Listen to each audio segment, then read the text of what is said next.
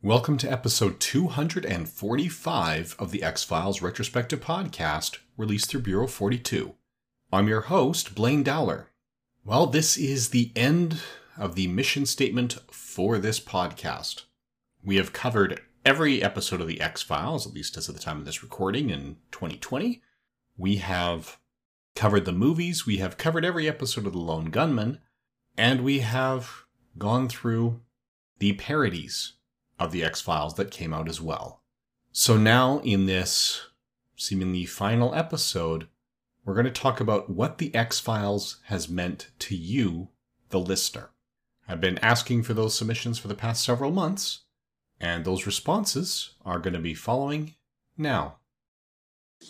Hi Blaine, just want to say a huge thank you to your podcast. It's been a fantastic companion to listening to episodes over the years, and I really appreciate all the work you've done. And I actually haven't listened to your Lone Gunmen episodes because I'm about to start watching the show for the first time. So I look forward to listening to those. In relation to your question, what the X-Files means to me, it's just my favourite show. It's a show that's ever present in my life. Big fan of it, of course. Continuously rewatch it as well. So I'll watch it from start to finish, including the movies, and then rewatch again. So it's just something that is a show that I turn to all the time, and a show that I love. And again, I just want to say thank you. Hi, Blaine. This is Berlinda Henning from Memphis, Tennessee. And as a longtime X-Files fan, you asked us to talk about what the X-Files means to us. Well, for me, it's so much more than the TV show, which was great, but it's the friends I made through the X-Files TV show.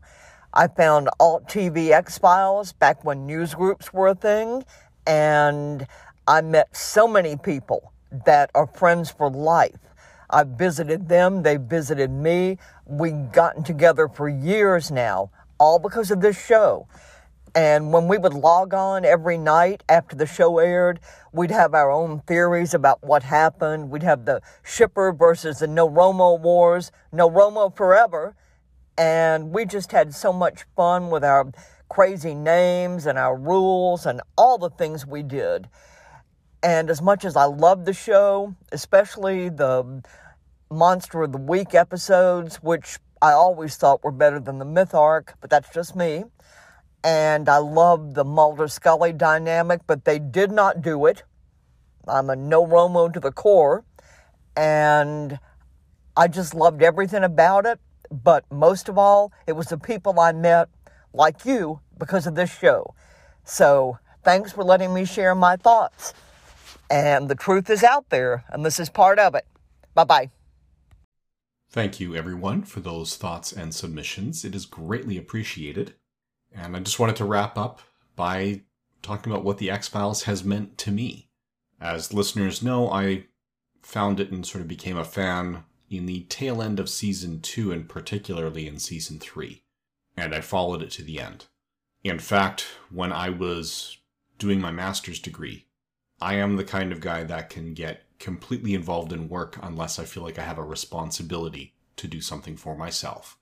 And there's a website that was still Sci-Fi News. It was not yet Bureau 42. At that time, Dave Smith was the only person involved, and he put out a call for help and support and contributions. So to make sure I still had something I was doing just for me, I volunteered to start reviewing the X-Files with Season 8. So that's how I became one of the writers in Bureau 42, which I have been doing now for 20 years. And it was the X-Files that brought me to that. And then again, the X-Files brought me into podcasting. It was this podcast project that got me involved in podcasting in the first place. And it seems odd to say it's done. So I've decided it's not done. Sure, we've gone through every TV episode of the X-Files, of The Lone Gunmen, and done both of the movies as well as the parodies of them. But there's a lot more X-Files content out there, including novels, short story collections, comic books, a couple of video games. So I've decided I'm going to start covering those.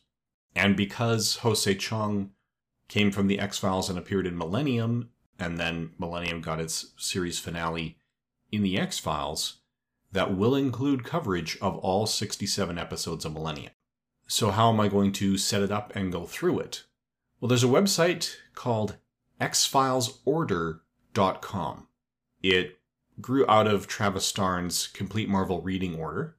He's also got orders there for Star Trek, Star Wars, and a number of other projects, including the whole Buffyverse, Dragonlance.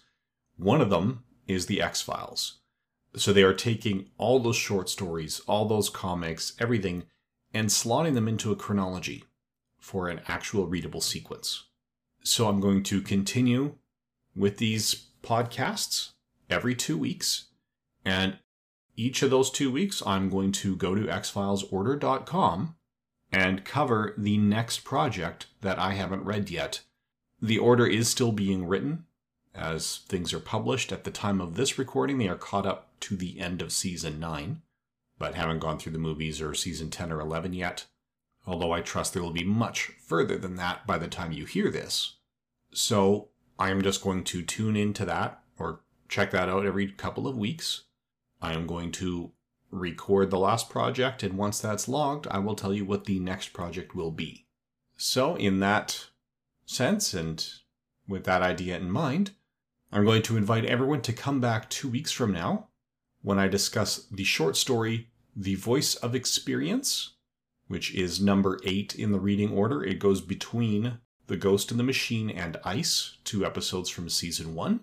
It starts on page 257 of The X-Files: The Truth Is Out There, a collection published by IDW on February 17th, 2016, and it was written by Rachel Kane. So, thank you for listening, and join us again in 2 weeks to discuss The Voice of Experience. Hello everyone, Blaine here. As you would have very recently heard, my plan following the conclusion of the broadcast episodes of The X-Files was to go through all the other ancillary media, the short stories, the novels, the comic books, video games I can get my hands on, and so forth, including a complete run-through of Millennium. Those plans were made, and I recorded a number of episodes before we found out my wife was pregnant. That was several months ago. The baby is now a month away, due in August of 2021. So we're hoping to have a healthy baby girl long before you ever hear this. But I am finding the preps before the baby's even here are taking up a lot of my time.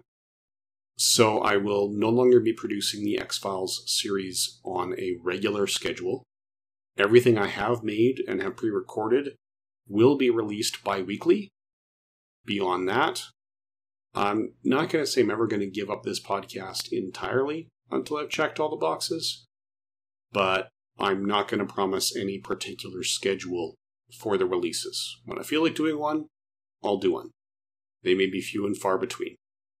So thank you for your support, thank you for your understanding, and thank you for listening. And those episodes that I already have prepared will be coming up over the next several weeks. And who knows what will happen after that. Thank you for your understanding.